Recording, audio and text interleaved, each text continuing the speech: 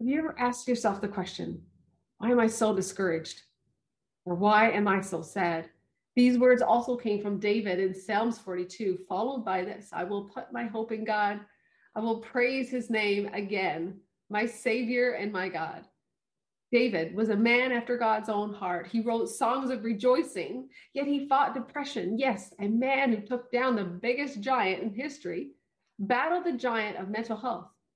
Today, you're going to meet a man after God's own heart, Pastor Jeremy Nippard.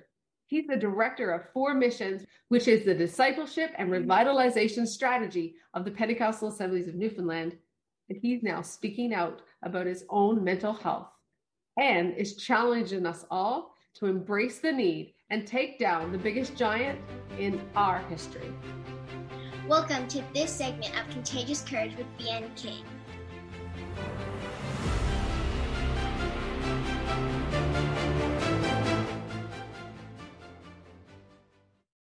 Well, welcome Pastor Jeremy Nippard, all the way from my home province of Newfoundland. Thank you so much for being here today.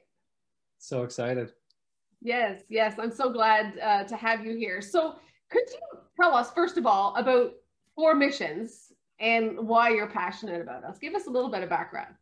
Yeah, well, I'm going to try to answer this in priority. So first of all, I'm a disciple. I'm someone God is absolutely crazy about. He thinks I'm funny and cute, and he loves my personality. And after that, I'm a husband and I'm a dad. I have this beautiful family that God's given me, my wife, Cheryl, and two kids, Kristen and Carter. And after that, I'm a pastor, and I've been directing for Mission, which is really just means director of discipleship. There's nothing I'm more passionate about than discipleship. I love to write and sing and kayak and all those things, but nothing fuels me more than seeing people come alive about who they are in Jesus.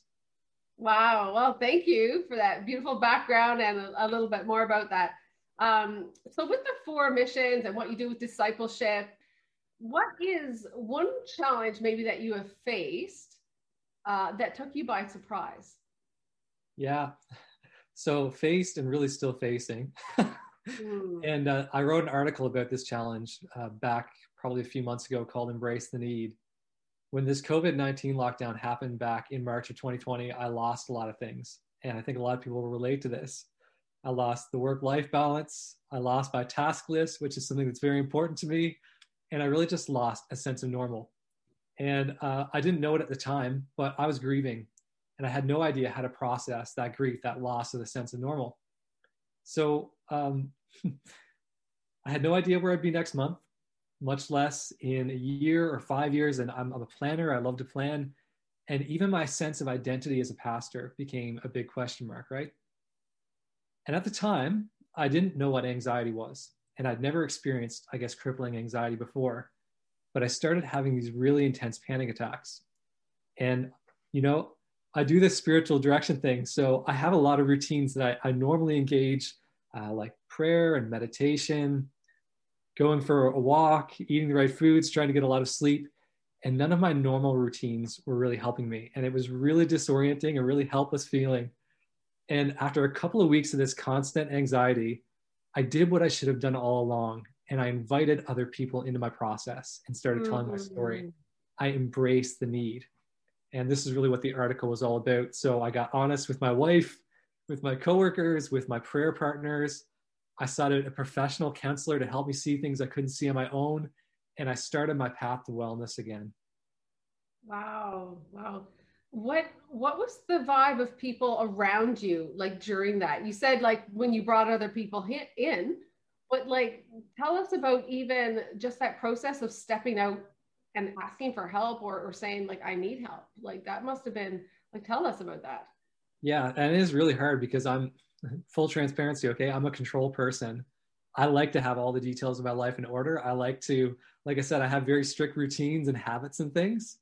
So for me to, I guess, not be self-dependent and being the director in discipleship in a denomination, taking that step and confessing that, right now I'm going through something that I can't control on my own, and I need to involve others.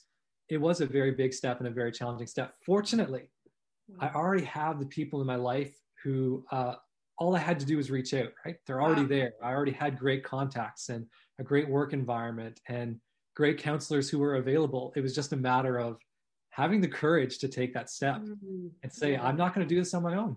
Wow, that's very brave of you.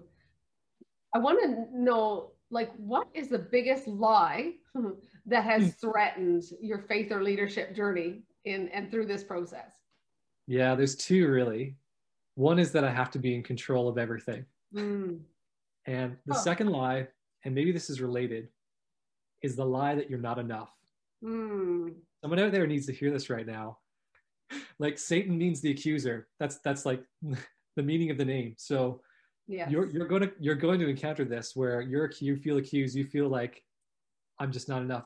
Who am I to lead discipleship in a denomination? Who am I to, be there for pastors and churches to encourage and equip them? So thank you, Pastor Jeremy, for sharing that. And like, you're at the head of like this religion that we're supposed to have it all together. What would you say is the biggest barrier to removing stigma about asking help regarding mental health, like especially in your position and like a society as a whole, like just asking for help with our struggles in general? Like, what do you think it's going to take? What is the biggest barrier? Yeah, so full disclosure, I'm not a professional counselor. Right. I took the required courses in Bible college, but I'm by no means a professional in mental health. I'm just a student, just a learner, and someone who's been through the journey. But I will say this anecdotally, okay? From my context in Newfoundland, in church, in religion, as you put it, I think the greatest barrier for us is the viewpoint that mental health is a spiritual problem. Oh, and preach. You need to listen to Joanne Goodwin talk about this, because she is she knows what she's talking about. And you'll laugh a lot, which is a bonus too. But I've heard it said so many times, right? Like, if you have a mental health problem or issue, or you're asking, inquiring about mental health, people will say, well, are you reading your Bible? Or are you praying? And, they'll spiritualize it. Well, there must be something wrong with you spiritually because you're encountering mental health problems and issues. But yeah, I think a more holistic approach to discipleship is necessary, where we start viewing all of our lives as spiritual. Yes. Okay. So like, your spiritual growth isn't just reading your Bible and praying and going to church and fellowship. Spiritual growth is mental wellness. Spiritual growth is physical wellness. Spiritual growth is growing in your competencies. It's growing in your knowledge and awareness of your giftings and the things that strengthen you. It's growing in your relationships. That's all spiritual, and all of life is spiritual. So it's all connected. Yeah, I think we bifurcate too quickly, right? Well, you're mentally unwell, so just read your Bible and pray more. No, like, there's specific skills and specific people who God has to help you with that area of your discipleship. Oh, so yes, we all struggle in some form or another. And I think the more we can be real and open about it, so that those barriers and stigmas can come down, we will be better as a society. But moving on from that, I want to ask you, what's your favorite story of transformation or impact? Like, honestly, my favorite, I could throw out so many bouquets right now, okay? Because there's so much good happening. I think God is doing some very amazing work in the church and mental health. I'll just tell you one from right now, and then I'll get to my actual favorite, okay? Okay. So my favorite thing that's happening right now is Pastor Bob Jones has this course called Sanctuary Course. And he's training pastors all the time. Yeah, he's just awesome. Yeah. Everybody loves Bob. Yeah, he's training pastors all the time. So I threw this out to my denomination, to the pastors who are in Pentecostal Assemblies in Newfoundland and Labrador. And we had 20 jump on right away and say, yeah, this is something we're interested in learning about. Good. Tell us more. So like, pastors and the church and denominations are waking up to the importance of this, and their hearts are in it. And I feel like God by his Spirit is leading us into a different place when it comes to our awareness and, I guess, our mission also in our communities in terms of mental health. Well, my favorite story of transformation and impact is actually the story of Jesus's baptism. Yeah, I know this is a bit of a scenic route, but so that's okay. It's okay. Literally, like, Jesus has been making furniture, right? And he's been living in Nazareth, and he hasn't been doing anything really spectacular for the past 30 years of his life. And he comes out of the wilderness and he's baptized, and God says, like, the Spirit alights on him as a dove, and the voice comes from heaven.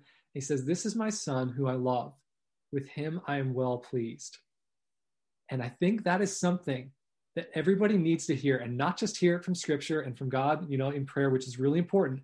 But I think everybody, whether you're struggling with mental health or not, needs to hear this from another person.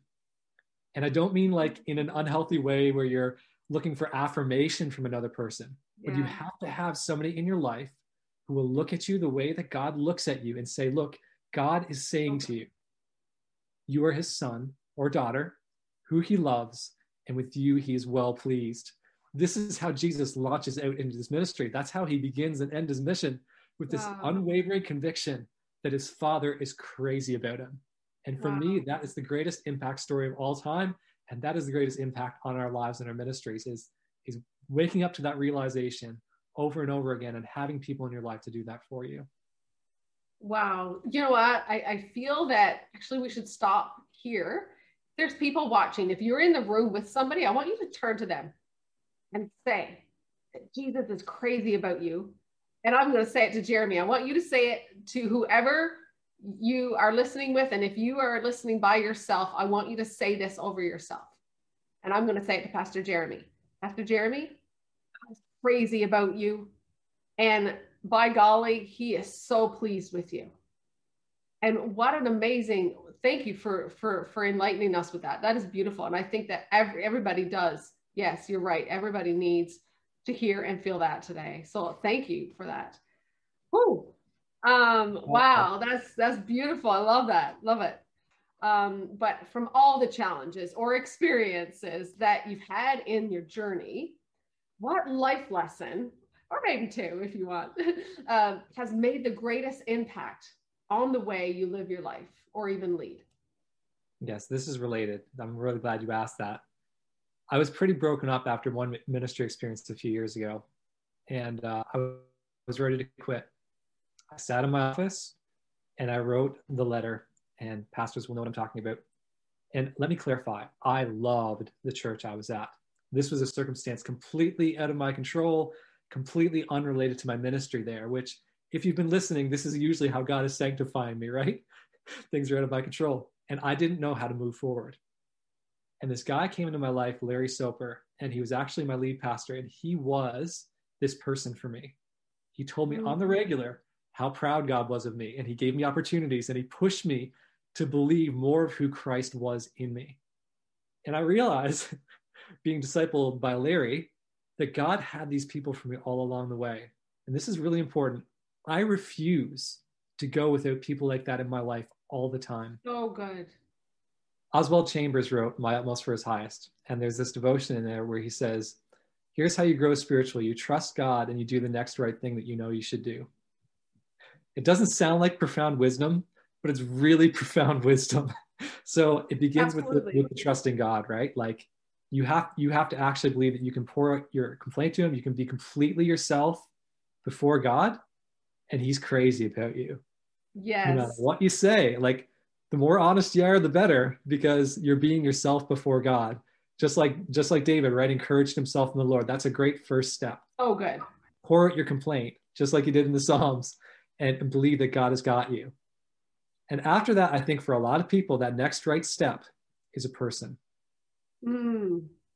Yes. Like, it might be take a nap, eat some good food, do something that you enjoy. Those are all like, if you're in that place where you're feeling completely overwhelmed, like I'm sure your professional counselors will tell you, you have to do the next right thing.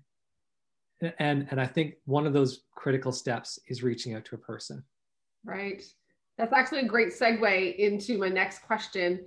But there are people that, almost everywhere you turn now, there are people overwhelmed, and especially during COVID, and the anxiety is through the roof, right? And there's just so many people, so many more people feeling overwhelmed. But what are some daily habits that you have found that help you keep focused or motivated, and doing the next right thing is a good first step? Was there anything else that maybe you would like to add to that?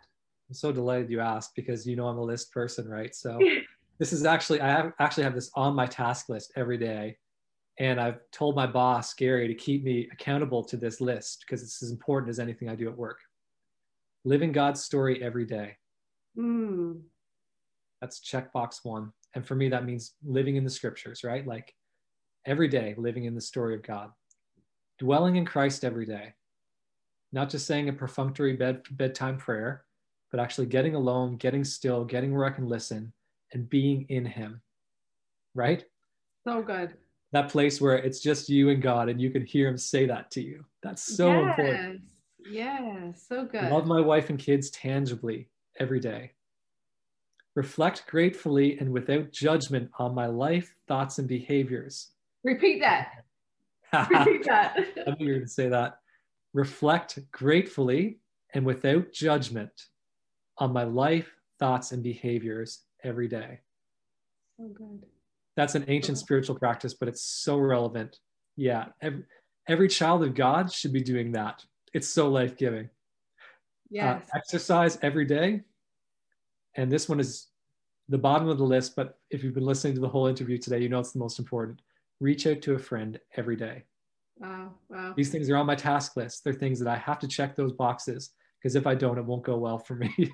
Yeah, no. And you know what, Pastor Jeremy, I'm going to ask you to send me that little checklist, because I want to put that in as a resource for somebody, because that's a great first step to be like, well, I don't even know how to make lists, like I'm not a list person or whatever, or even have that one step that I could do. I would like for you to send me that so I can give that as a resource as well.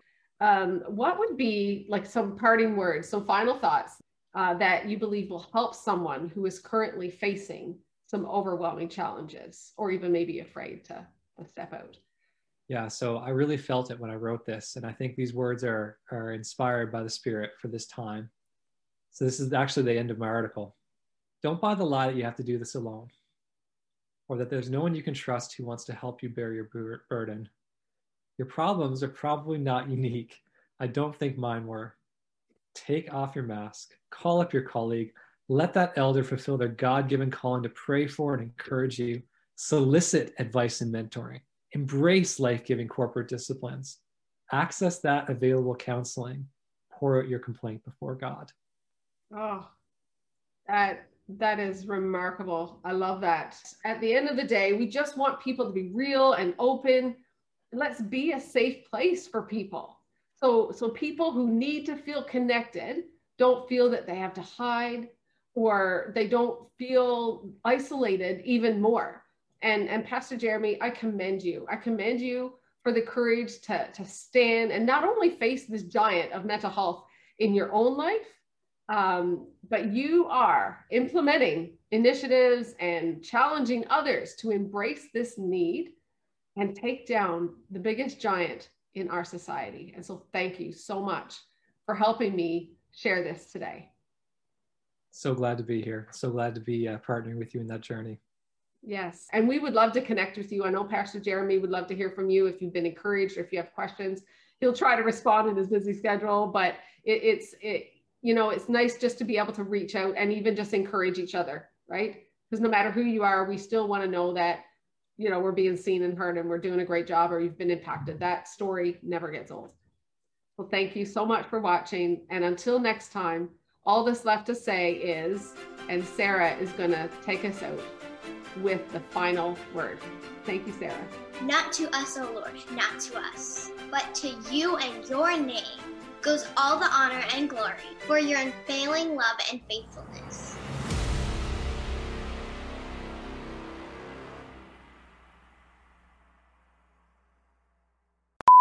Welcome, Pastor Jeremy Nippert. That's hard for him. It's going to help you for sure, seeing me like Definitely, I'm not going to feel bad at all about rambling. That's excellent. Yeah.